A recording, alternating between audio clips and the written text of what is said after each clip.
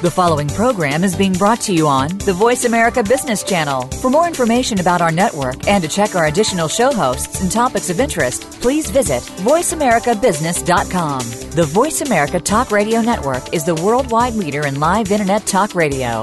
Visit voiceamerica.com. The views and ideas expressed on the following program are strictly those of the host or guests and do not necessarily reflect the views and ideas held by the Voice America Talk Radio Network, its staff, and management.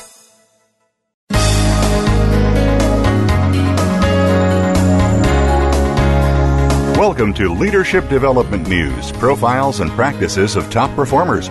Leaders are the heartbeat of any organization. Let Kathy Greenberg and Relly Nadler share with you the pathway to becoming a top leader in your organization. Now, here are your hosts, Dr. Greenberg and Dr. Nadler. Welcome to Leadership Development News, profiles and practices of top performers. I'm Dr. Relly Nadler. We have my esteemed co-host, Dr. Kathy Greenberg, with us, and we're bringing Kathy on in just a moment. You know, between Kathy and I, we have helped thousands of leaders and executives to perform in the top 10%. And we always want to bring you new information that can help you take what we call these micro initiatives, small things that you can do that can have a macro impact. And one of the reasons that Kathy and I love doing this is that we get to interview great folks, and it really is a learning opportunity for us and hopefully for you, our audience. It's a learning opportunity. And today, we're going to talk with Dr. Gail Beebe. Now, he's written a very interesting book that we'll talk about, and then his experience is just very broad, and it will be very interesting for you, our listeners. His book is called The Shaping of an Effective Leader, 8 Formative Principles of Leadership. He currently is the president of Westmont College and has been there since 2007. Before that, he was the president of the Spring Arbor University in Michigan for 7 years. And at his inauguration in 2008, as the president, he had Steve Forbes speak in his behalf and to welcome to the college. And, Steve Forbes is the chief executive officer for Forbes. And Steve Sample, who is the former president of the University of Southern California. And I'll just highlight a couple things, and then we'll probably talk a little bit more about Gail's background. Very interesting from a leadership perspective, because not only are we going to talk about his book, but he has been a leader in numerous organizations. So he is in his past, he's been a pastor for a variety of different churches. He's been a professor at Haggard School of Theology at Azusa Pacific. And then he got an MBA in Strategic Management from the Drucker School at the Claremont Graduate Institute. And then he also got an MA in philosophy. He's very well educated and has a PhD in philosophy and religion, also from Claremont. So we'll bring him on in just a moment. And I think for our listeners, he's got one of his mentors was Peter Drucker, and talks about that in his book. So I think for our listeners, this will be very interesting, so stay tuned. And I want to be able to say a few things. Leadership Development News, we're in our 7th year. We are one of the top 5 ranked business shows on Voice America. And with millions of listeners in 27 countries, 126 cities, and typically we get about 95,000 downloads per month, and going back 7 years. So you can find our show on voiceamerica.com and also iTunes for free. You can download any of the shows that you can bring to your organization. Dr. Kathy Greenberg, my co-host, she and I have been doing this the whole time, and Dr. Kathy Greenberg has been named the First Lady of Happiness by ABC TV. She has authored multiple popular books on the science of happiness, including What Happy Companies Know, What Happy Working Mothers Know, and she touches millions of lives as an in-demand speaker, TV, radio, and media personality. She also has a syndicated show on ABC, The Morning Blend, where she offers tips.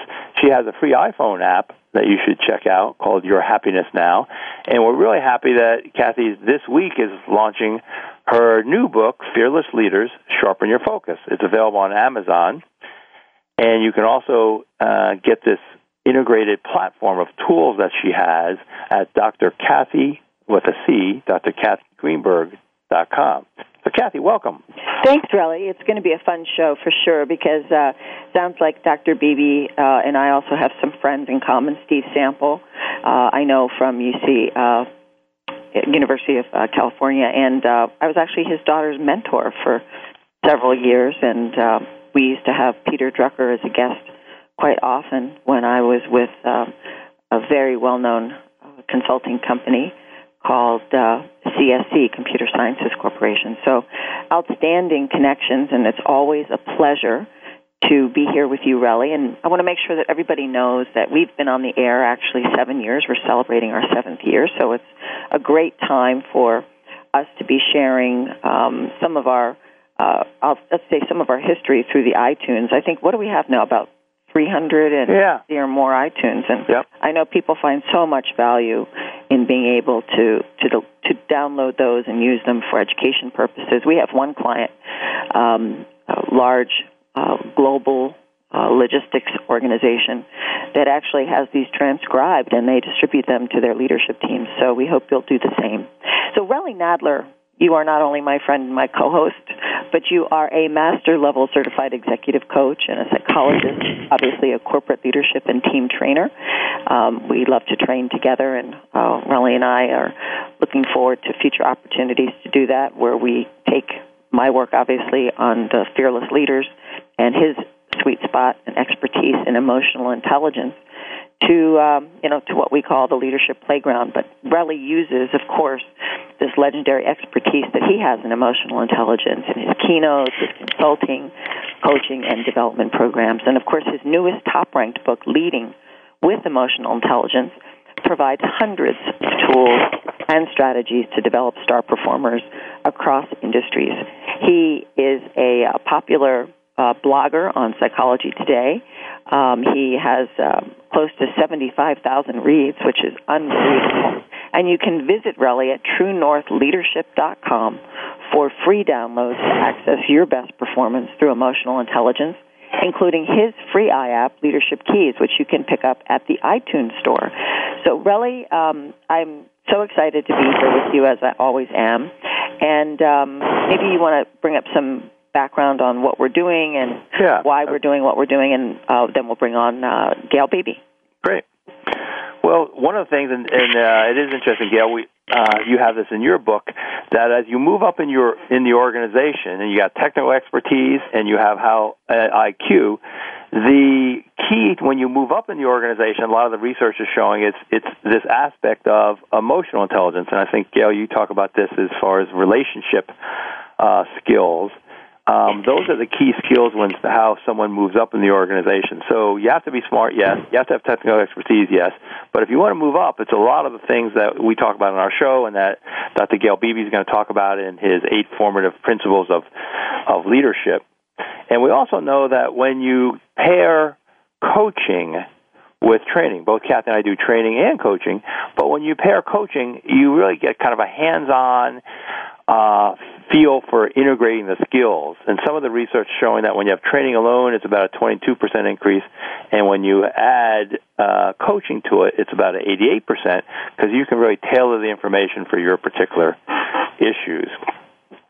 And, Kathy, I think I'll keep this one a little short, and just to say that we know that emotions are contagious, and that the person who's the most contagious on the team is the leader. So that's why all this self-control and knowing yourself and self-awareness is so important. Oh, absolutely. And maybe just say a word about what's kind of the key things about a fearless leader.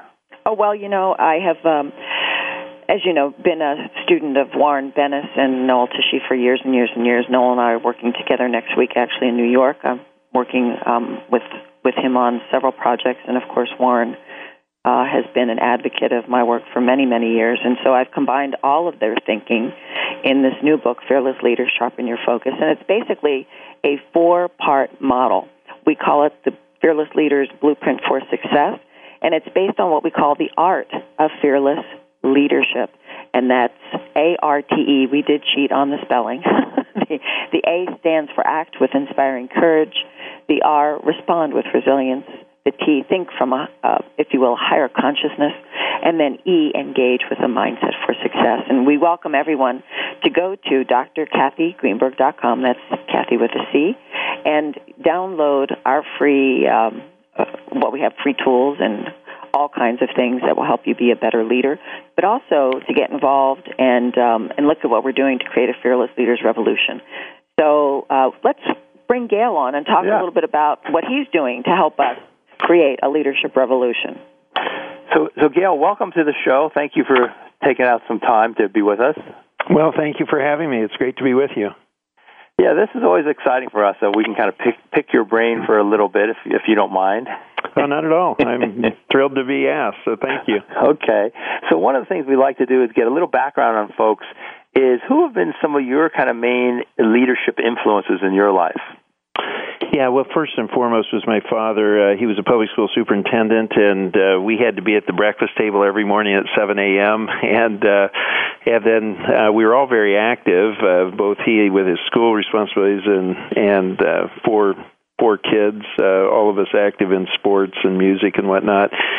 And so life was very busy, but there were always times for conversation, and he would always bring elements of his job into family conversations, things he was thinking through, things he was thinking about.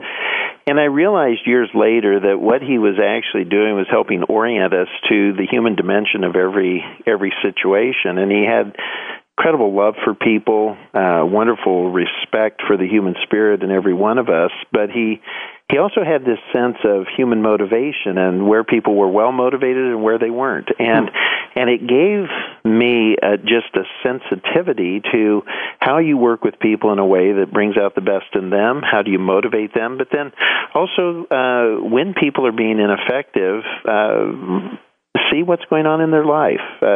Take a compassionate interest in them. Call them to a higher way of living and encourage them in that and try to get them back on track.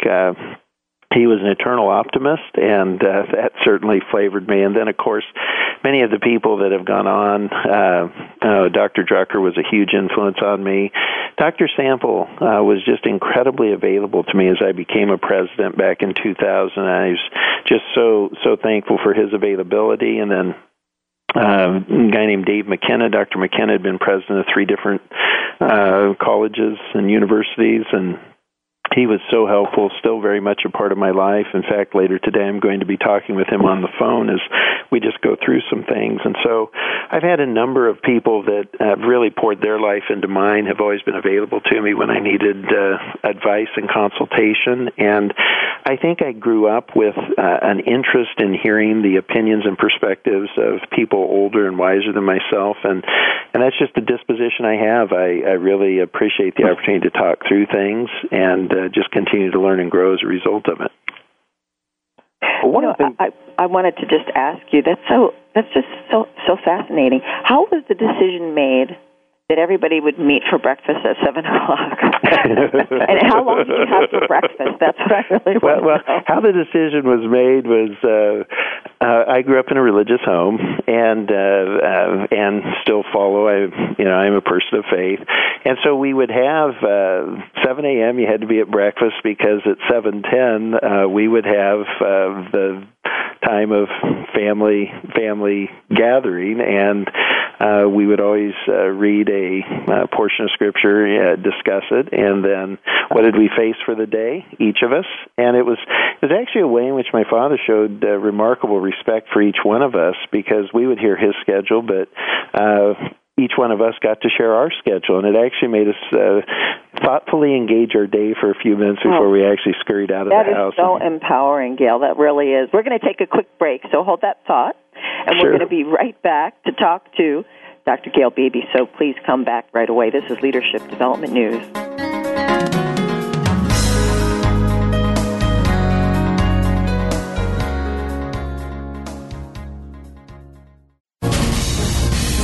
Voice America Business Network, the bottom line in business.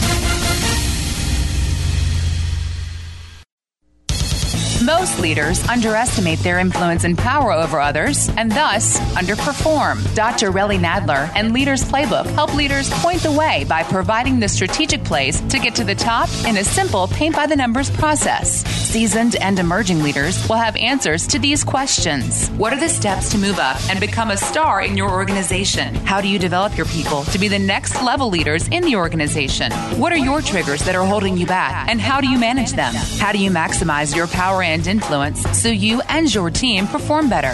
What do you do to ensure your communication is received accurately? How do you delegate effectively? How do you develop strong relationships across the organization? Emotional intelligence training, coaching, books, and tools by Dr. Nadler are available at his website, www.truenorthleadership.com or 805-683-1066. Let Kathy Greenberg teach you and your team how to harness the power of happiness to generate even greater success and satisfaction at work. Did you know by applying coaching and the new science of happiness, you can improve your return on people anywhere from 50% to 350%? At H2C, we believe in both a return on people, that's ROP, as much as return on investment, or ROI. Kathy Greenberg, New York Times bestselling author of What Happy Working Mothers Know and internationally acclaimed What Happy Companies Know, is the leading global expert on coaching combined with the new science of happiness and originator of the Happiness Equals Profits business formula. Kathy's company, H2C, Happy Companies, Healthy People, provides practical knowledge for individuals and entire companies to maximize their potential in as little as one day. Kathy is available for one-to-one executive coaching, group programs, and as an electrifying conference speaker. Catch Kathy Greenberg at leading conferences and as a spokesperson for Cancer Treatment Centers of America. For free tips and downloads, visit Kathy's award-winning book site, whathappyworkingmothersknow.com. Or for distinctive learning, practical solutions, and proven results for your business, visit Kathy Greenberg at h2cleadership.com. That's h2cleadership.com. From the boardroom to you, Voice America Business Network.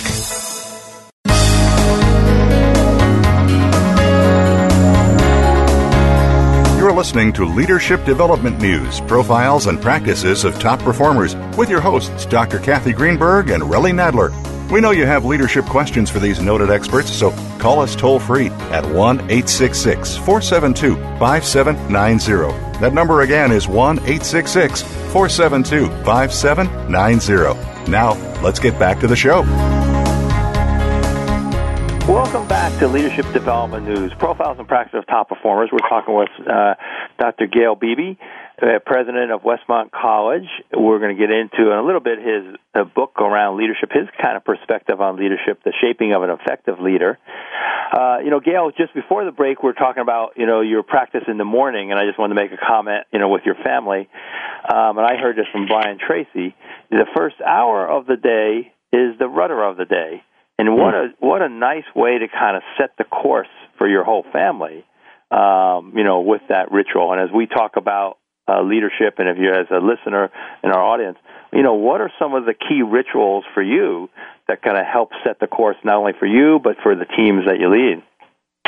Wow. Well, certainly I get up early every morning. I read. I have my routine. I think through my day. I think about each person I'll meet during the day.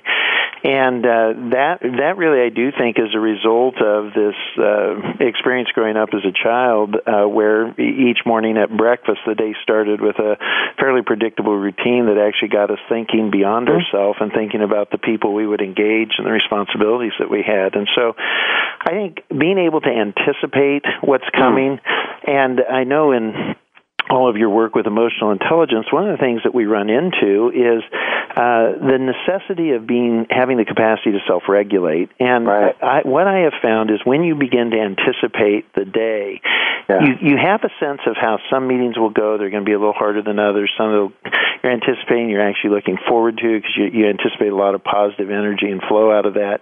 Well, those kinds of anticipations get you game ready for what you'll face. And I think it gives you a greater capacity to self-regulate and to develop a level of self-awareness so that you can make the right response in whatever circumstance you find yourself. You never do it perfectly, but part of what I found is these early morning moments of self-reflection are also the time when I really become aware of people I need to go back to and self-correct, where I overreacted or underreacted, didn't give good direction or gave too much. And it's really where I become aware of not only what I'll face that day, but what I need to go back to in order to really be sure things are on track.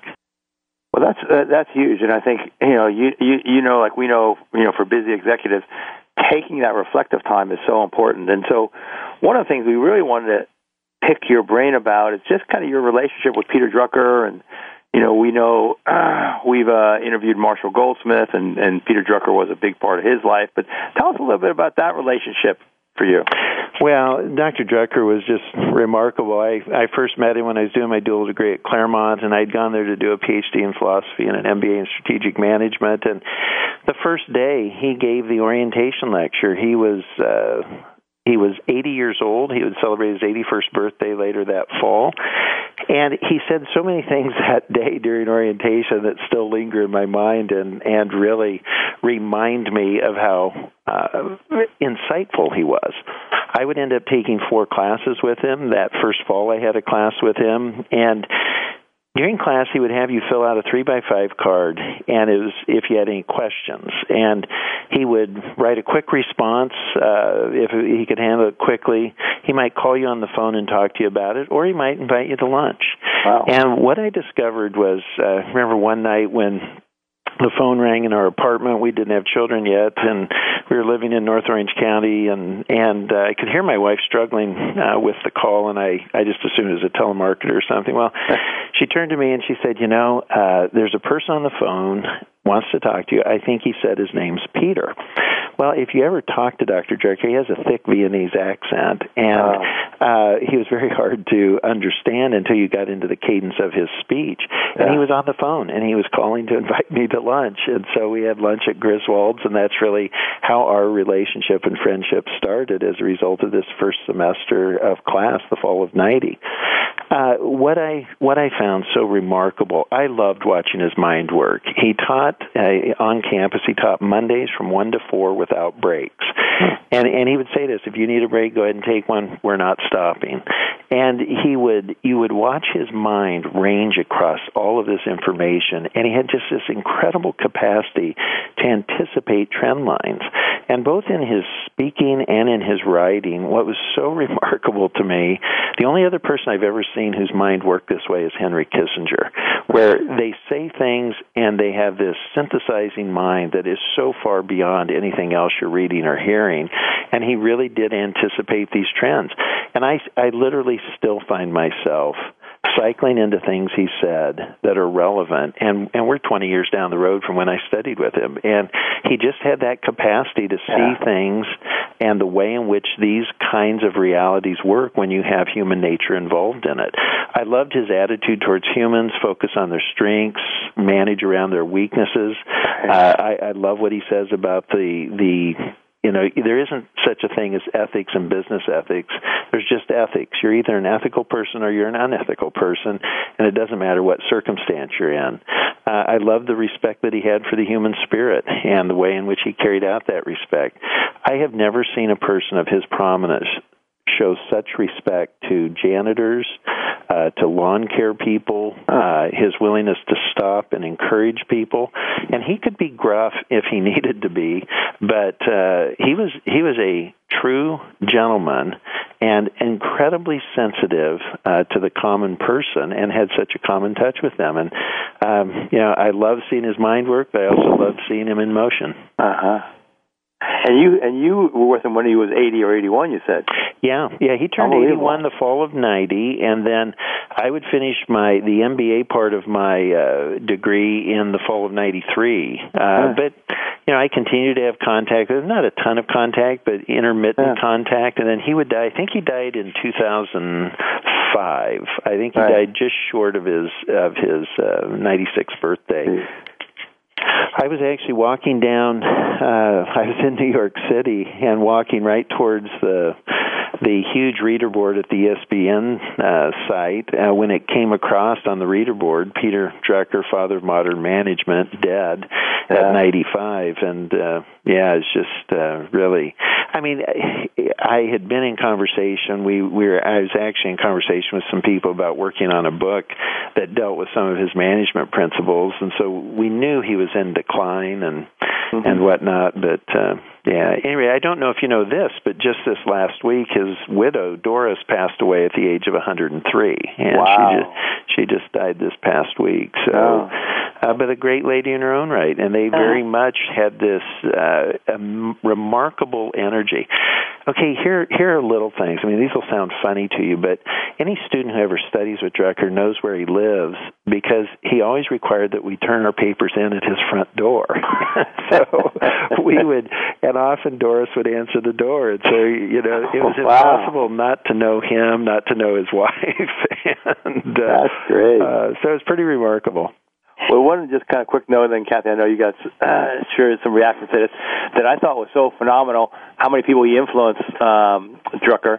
In Jim Collins' book, he was in, I guess, the Drucker Library at one point, and noticed all the books that something like 3/4 of his books were written after he was 75 years old. And Jim Collins was saying, what a reinforcement and motivation, as we all age, to think, okay, but we're not stopping. And, most of his stuff was done after 75. That's pretty amazing. Well, that is so well said, because the one of his, I remember asking him which book of his he liked the best, and he said, my next one. and I was curious how his brain developed and what he did to keep it fresh. And so I asked him, what do you read? And I said, what do you read in terms of literature? And then what do you read in terms of just journals? Well, he was the one who told me, start reading The Economist. It's a non-American centric view of the global economy. Right. He read Discover. He read the National Geographic. He would read Scientific American. I mean, he had, I don't know if somebody has written down all of the different journals, but it's the way in which it stimulated his creativity. And this is one of the things there are just so many things that stuck with me. I mean, the reason he loved the liberal arts as the foundation for leadership training is because he believed it taught you how to reach into any area of knowledge for a solution. And when we were in that orientation back in the fall of 90, he said, 20 years ago, 40% of the jobs that exist today in 90 hadn't even been thought of. And he said, when you look out to 2010, 60% of the jobs that will exist in 2010 haven't even been thought of. Wow. Now, you think about how forward-thinking that is and how accurate it actually is, and that's the kind of perspective that he would bring to bear on life and on his students.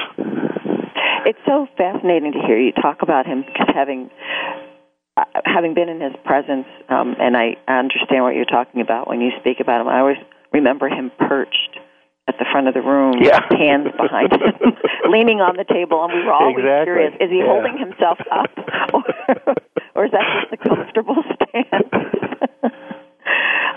And it's fascinating to me as well that you also know my dear friends Warren and Noel, Warren Bennis and Noel Tichy. So let me ask you this, there must be examples of what we would term now in the Warren Bennis mindset of leadership as leadership crucibles. Yeah. So what have you applied, Gail, in these leadership crucibles, as we speak of them, and how have these helped you crystallize or advance your leadership thinking and the way that you're kind of, as I like to say, paying it forward? Well, boy, that is a great question. I love Warren's treatment of that and the fact that he distilled that. I hadn't thought of it that way until I read him on the Crucibles of Leadership, and it was one of those events where you read it, experiences where you read it, and you go, that is exactly what I've been through. I have been through a crucible event in each leadership responsibility I've had, and certainly the one that comes to mind the most at Westmont, the most public crucible event, was the Tea Fire of 2008, November of 2008. Right.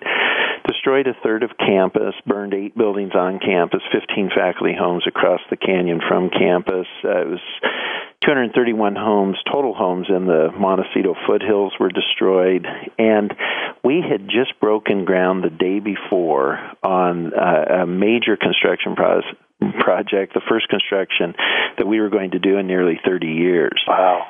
And so in Santa Barbara, it's just very hard to get permission to build, and once you start, you have a time frame in which you have to finish.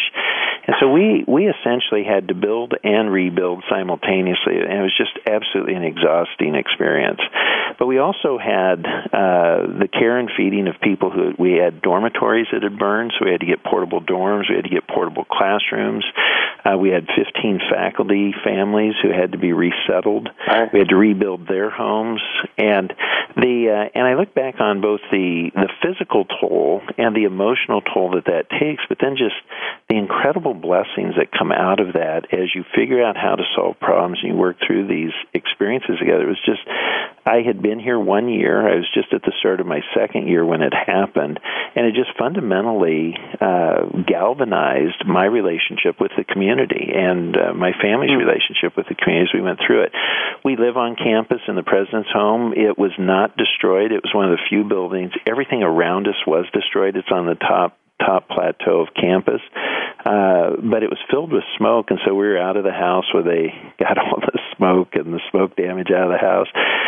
So it was just a bizarre period. But I look back on that, and I just think so many of the insights that Warren shares are really true in terms of this consistency, predictability, dependability, the perseverance, the not giving into adversity, the energy that comes from a leader. People really do respond to you. Even the night of the fire, we're in the gym, and there's just all kinds of anxiety around it. We had embraced the shelter-in-place program that was first pioneered in Australia in wildfires. It worked beautifully, but it was getting misreported, and because of social media, students were texting their parents, showing them the fire just across the road from the gym. And so it was a pretty wild night, but we got through that and began to put things back together, and so many of the experiences and the learnings that come out of Crucible. I'm just going to interrupt you, and I hate to do that. We're going to go to a quick break, and then we're going to come back and pick up where we were just getting into this whole conversation about leadership crucibles. And I want everybody to keep listening. Don't go away. We'll be right back. You're listening to Leadership Development News.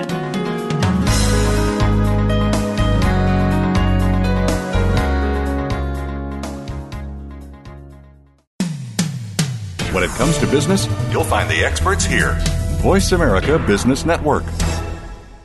Let Kathy Greenberg teach you and your team how to harness the power of happiness to generate even greater success and satisfaction at work. Did you know by applying coaching and the new science of happiness, you can improve your return on people anywhere from 50% to 350%? At H2C, we believe in both a return on people, that's ROP, as much as return on investment, or ROI. Kathy Greenberg, New York Times bestselling author of What Happy Working Mothers Know and internationally acclaimed What Happy Companies Know, is the leading global expert on coaching combined with the new science of happiness and originator of the Happiness Equals Profits business formula. Kathy's company, H2C, Happy Companies, Healthy People, provides practical knowledge for individuals and entire companies to maximize their potential in as little as one day. Kathy is available for one-to-one executive coaching, group programs, and as an electrifying conference speaker. Catch Kathy Greenberg at leading conferences and as a spokesperson for Cancer Treatment Centers of America. For free tips and downloads, visit Kathy's award-winning book site, whathappyworkingmothersknow.com.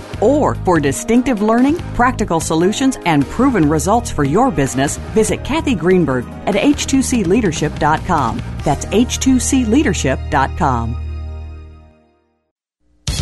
Most leaders underestimate their influence and power over others and thus underperform. Dr. Relly Nadler and Leaders Playbook help leaders point the way by providing the strategic plays to get to the top in a simple paint-by-the-numbers process. Seasoned and emerging leaders will have answers to these questions. What are the steps to move up and become a star in your organization? How do you develop your people to be the next level leaders in the organization? What are your triggers that are holding you back, and how do you manage them? How do you maximize your power and and influence so you and your team perform better? What do you do to ensure your communication is received accurately? How do you delegate effectively? How do you develop strong relationships across the organization? Emotional intelligence training, coaching, books, and tools by Dr. Nadler are available at his website, www.truenorthleadership.com or 805-683-1066.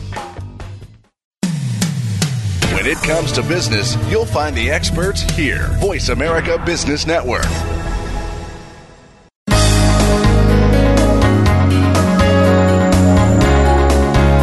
You're listening to Leadership Development News, profiles and practices of top performers with your hosts, Dr. Kathy Greenberg and Relly Nadler. We know you have leadership questions for these noted experts, so call us toll-free at 1-866-472-5790. That number again is 1-866-472-5790. Now, let's get back to the show. Welcome back to Leadership Development News, profiles and practices of top performers. We're talking with Dr. Gail Beebe, president of Westmont College. He has a book called The Shaping of an Effective Leader, which would be a great book to get a hold of. We're going to highlight some of the principles, but we're talking about, one of the leadership crucibles that Warren Bennett and Noel Tissue talk about in their book. And the fire in Santa Barbara, I live in Santa Barbara. Remember, Gail, you guys are on lockdown, and as I understand, the gym that all the college students were in was fireproof. But maybe just highlight that kind of a emergency experience, emotions internally with students, with faculty, with the community, with parents. What were some of the as a new leader a year into it? What were some of the key things that you stepped forward with? Well, that is just a phenomenal experience looking back on it. And there's so many elements of leadership that come into play, and we often talk about both character and competence, that you need to have bedrock character, but you also have to have competence to fulfill the responsibilities of leadership. That there's threshold competencies, and then there's these emotional intelligence capacities that you need, and or you could divide it by being and doing. The being side, the character side, the doing side being the competent side. But however you divide it, you have to have both, and you have to be present with both. And what I discovered was that first and foremost, it was important that we had prepared for a wildfire. And so the students knew where to go, the faculty knew where to go, we all knew where to rendezvous, we knew where the control center would be if a crisis ever hit, and we'd actually done the mundane work of drilling for this. And so even though it was a shock and it was traumatic, we knew exactly what to do. First response was to secure the property as best we could. To our shock and surprise, no fire personnel were able to respond to fires on campus for 3 hours because they were evacuating the neighborhood. And so the buildings that did catch fire burned. We were able to put out one fire just through intervention of our own. And so part of the follow-up for us has been we've actually purchased 2 tanker trucks. And our buildings and grounds crew, our physical plant staff are actually trained as volunteer firemen, so that our first responders are actually our own employees. And then from there, you begin to deal with the faculty and staff who lost their homes, the trauma of that, and you have to be emotionally present because you do not know how a person is going to respond to tragedy. We had 3 faculty who lost literally everything of their physical possession except the clothes on their back. They lost their home and they lost their office building on campus. And in the case of one faculty member, even lost all of his research equipment that had been with him for years. Well, within the faculty, you had people who had lost everything, and they said, this is a challenge, but I'll get through it, to people who said, I don't know whether to call my insurance agent or go buy toothpaste. And so what we did is we actually put together an ombudsman program where we would take a staff person or a board member or a volunteer from the community, and we paired them with every single person who had lost something. I mean, either they lost their dorm room, or they lost their office building, or they lost their home.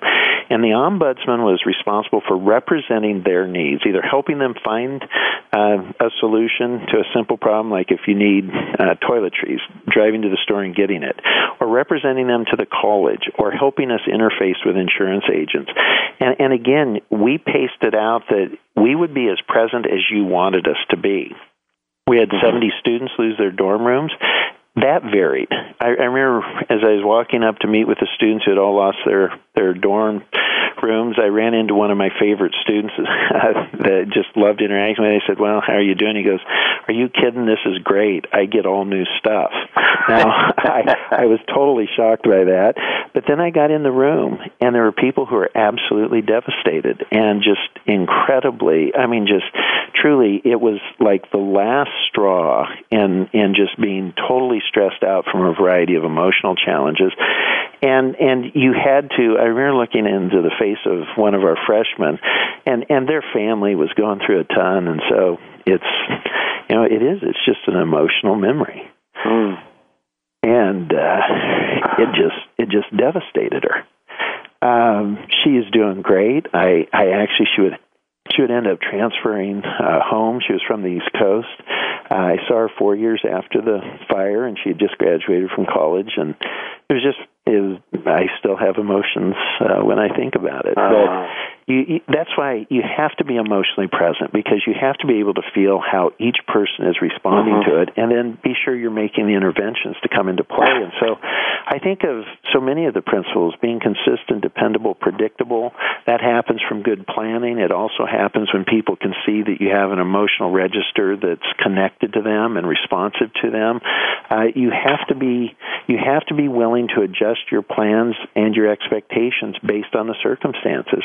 You have to make decisions within the framework that will work. I remember meeting with the faculty, and we were trying to determine when will we restart fall semester. And we needed to be able to tell the families, and so we made the decision. We were 3 weeks out, 2.5 weeks out from Thanksgiving, and we made the decision that we would restart the semester the Monday after Thanksgiving. And so once we had that in place, it gave us the 18-day window of time we needed to put the campus back together. And, and then we started going out. We found Surplus. Cal Poly San Luis Obispo was just selling, at a cut rate. They were selling portable dorms because they just finished a brand new dormitory, so we bought those at a surplus rate. We bought classrooms at a surplus rate. Wow.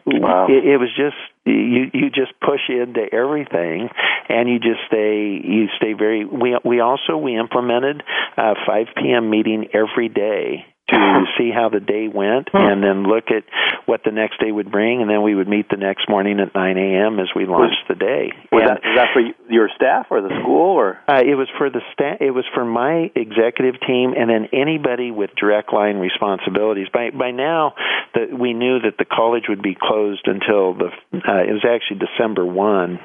When we would restart, and so it was anybody with responsibilities to help us get up and running. And so a lot of people get to work at 8. In my case, unless I have a meeting later, I get here at 8, I leave at 6, and so I could get here, get my day planned, and then meet at 9, meet at 5, and in between work.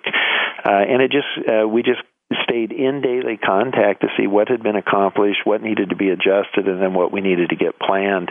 And it allowed us to move very quickly in terms of our responsiveness to real emergencies. Well, one of the things I'm trying to tie in some of the stuff from your book, because I'm looking at, you have a pyramid, that lists these 8 things. You talked a little bit about character, competence. Then there's chemistry around the team, culture, compatibility, conviction, connections, commitment. So just highlighting one of them is the connections, and I'm remembering the 9/11 story, and Rudy Giuliani with all his folks meeting every single morning like you did, just to get everybody oriented. Yeah. Well, and the other thing it does is it gives you a chance to be together, to really put it in perspective. I absolutely love kind of lighthearted joking, and so I would make lighthearted comments about what we faced. And I think through the whole thing, it's being together just gives you strength, and you really begin to develop a sense of esprit de corps that gives you the energy that reminds you how much you love what you get to do, how important it is, and how badly you want to do it well. And so those were important pieces of it that went just beyond the functionality to truly the spirit of place that really motivates all of us to do our work. Well, so Gail, we're going to go to our next break here, and then we'll be right back. So don't go away. This is Leadership Development News, and we're talking with Dr. Gail Beebe from Westmont College.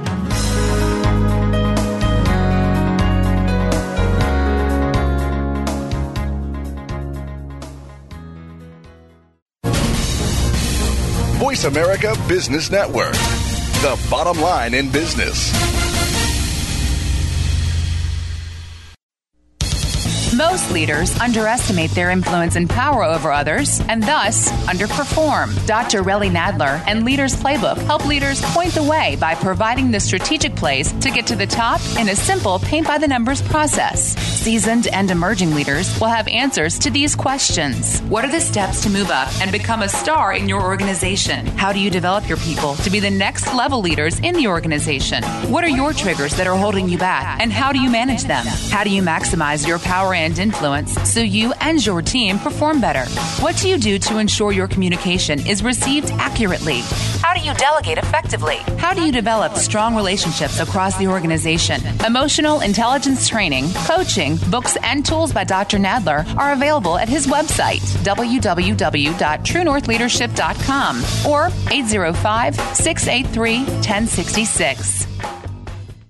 Let Kathy Greenberg teach you and your team how to harness the power of happiness to generate even greater success and satisfaction at work. Did you know by applying coaching and the new science of happiness, you can improve your return on people anywhere from 50% to 350%? At H2C, we believe in both a return on people, that's ROP, as much as return on investment, or ROI. Kathy Greenberg, New York Times bestselling author of What Happy Working Mothers Know and internationally acclaimed What Happy Companies Know, is the leading global expert on coaching combined with the new science of happiness and originator of the Happiness Equals Profits business formula. Kathy's company, H2C, Happy Companies, Healthy People, provides practical knowledge for individuals and entire companies to maximize their potential in as little as one day. Kathy is available for one-to-one executive coaching, group programs, and as an electrifying conference speaker. Catch Kathy Greenberg at leading conferences and as a spokesperson for Cancer Treatment Centers of America.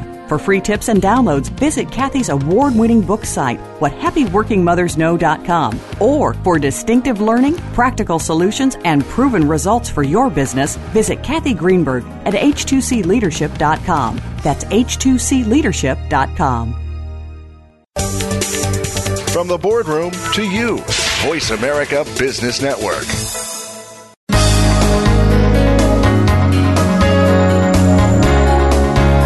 You're listening to Leadership Development News, profiles and practices of top performers with your hosts, Dr. Kathy Greenberg and Relly Nadler.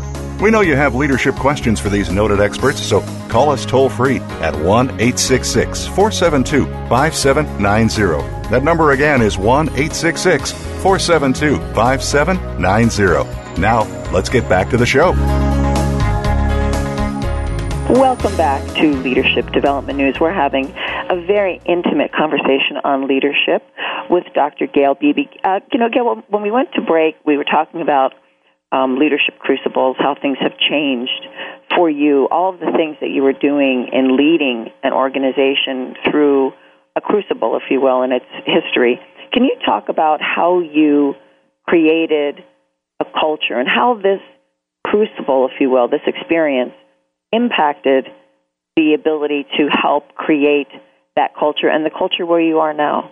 Yeah, well, that's I think culture is such a critical piece to organizational health and well-being, and we have a great culture at Westmont. Certainly, I inherited a great culture that was already here that we could build off of. What we've really attempted to do, we've started the Westmont Institute, and it's an effort to really embed the deepest values of the community in every member of the community. And so we take the staff through in groups of 25. It's a 10-week series, and it essentially teaches them the way in which we run the college. We do everything from the history and legacy of Mrs. Kerr, who founded the college, to how we build budgets, how we start new programs, the role of faculty, their role as staff, how we recruit students, the role of student life, and so on. And so we go through every aspect of the college so that the staff can really take ownership of the importance of their work and see their individual work in a global perspective in terms of what does their individual role do to contribute to the whole? Well, that was a critical part of our recovery, to help everybody recognize the critical role they played in helping run the college and helping recover the college. And as I've gone forward, I've just come to recognize that you can't be everywhere. And so the thing that you have got to be mindful of as a leader is you've got to create a culture that will sustain the momentum in an organization, and you need to hire people into that culture who will fit it, embrace it, and develop it. And when Jim Collins talks about getting the right people on the bus and in the right seats, one of the elements of that is really building a culture that the right people in the right seats can develop and sustain. So one of the questions I would think that some of the people, Gail, are listening to, and you're building a culture there at Westmont College. Let's say as a new leader comes into an organization, how long do you think before, and sometimes I would use a metaphor of they'd put their fingerprints on it. How long do you think a new leader would take to kind of build that kind of culture? I know it's not overnight, obviously, but what's your sense? Well, it really depends. I think it depends on each culture, and it depends on different events. I think, I usually look at it in terms of the first 18 months. I think higher education is different from other industries in terms of, we're 77 years old. If we, as a college or university, that's very young. As a company, that's very old. And so 18 months would seem like an incredibly long time in a high-tech company, but for a college or university, that's a pretty consistent rhythm over time to begin to implement change. At the 3-year mark, you really feel people finally settling in with you, and then I think Dr. Sample is actually the one who drew my attention to the fact that the greatest effectiveness of a college, university, or president happens in years 14 to 19. And it's where you've been settled with the community, your fundraising is going well, all of the constituencies have embraced you, and they really accept the college or university as your own. And so I'm in my 8th year. I can tell that people have just really settled in and become comfortable with me as the president, and you just see all of your initiatives really taking root with people. But I think it takes consistency. I think it takes, communication. We do a very arduous strategic planning process. It's one that I brought with me that Tim Fallon, who is just a phenomenal strategic plan person, I had connected with Tim when I was at my previous institution in Michigan, and he's just been remarkable at helping us lay out what do we want to achieve and then building the plans to do it. Well, so thank you for that. I mean, your perspective is really good, and it's also interesting to hear from Dr. Sample. That's pretty long. We think about folks in the organizational corporate world that CEO is probably not going to be around that long, but 14, 19 years. But let's talk a little bit about what I think you did a really great job with is these principles that you have. Okay. And similar to what you mentioned about with Peter Drucker, that integrative mind. I mean, you got a lot of things in here, and just to highlight, I highlighted the 8 formative principles, but then you also have the 8 deadly vices, and then you've interspersed that with the 8 living, life-giving virtues. So really a nice job kind of integrating, a lot of these issues. As we look at the competencies, maybe say a little bit more, any one of these you think that would be worth it as our last couple minutes to talk more about. Well, thank you for the invitation to even speak into that. I think what I was trying to do with the 8 deadly thoughts was to say every level of responsibility has a challenge, and it also has a compensating virtue. And so character, confidence, chemistry, culture, compatibility, convictions, connections, and ultimate contribution. What are the deadly thoughts? Gluttony, anger, greed, envy, pride, lust, indifference, and melancholy. Every single one of those actually contests with what would help you be successful according to that responsibility. And the reason I put it into a pyramid is I actually do think it accumulates. That you have to deal with them in this order, because and also when you destroy your opportunity at that level, you actually collapse back down to it. And so I think every industry has its unforgivable sin, if I can use that kind of language. And what I mean by that is, if you're a banker, you can do almost anything except embezzle. But if you embezzle, you will never get to be a banker again.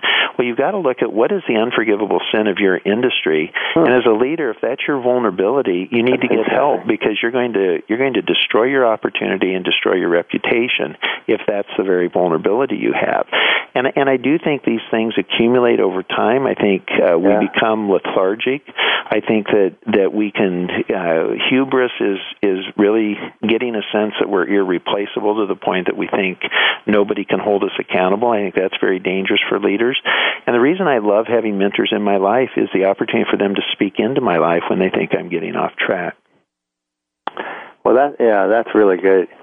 And like I said, you did a wonderful job kind of pulling this all together. And so in the last couple minutes here, because we're going to be bringing this to a close, I'm just looking at this now. I think one of our friends, John Davies, has talked about just the ability of character. Can maybe just we'll end on kind of the bottom of your pyramid. Can you really learn character, or how does someone go about developing character? And so we just got about a minute. Oh, yeah. Well, the way, just to say it quickly, I mean, character develops, and it really reflects what we think, what we believe, how we behave, and then how we reflect on how we think, believe, and behave. And I think character does develop, and it develops as a result of our life experiences and what we come to believe about our life experiences, and then what kind of corrective path we're willing to get on.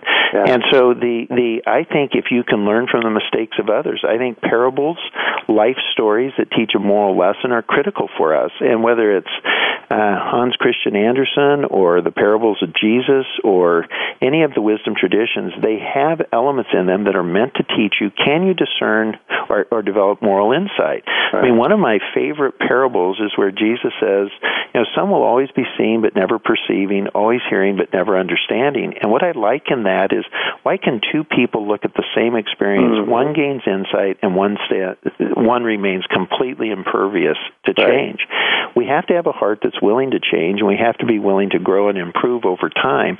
And that's a part of our character development, but it's also part of our motive base, and we need to have it. Well, that's good. I know we could talk for a long time, and hopefully we'll have some more opportunities.